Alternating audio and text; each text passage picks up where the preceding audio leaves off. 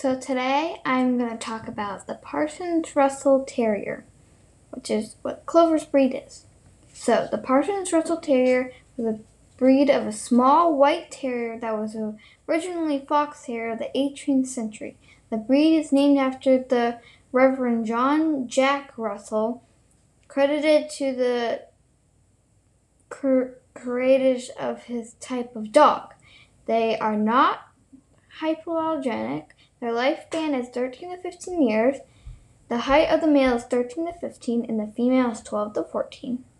The weight of a male is 13 to 17 and the female is 13 to 17. The temperament is bold, energetic, obedient, intelligent, eager, and happy. Their colors are black and white, tricolor, lemon and white, and tan and white. So that is a little bit about the Parson's Russell Terrier. And I got this information off of Wikipedia and Google.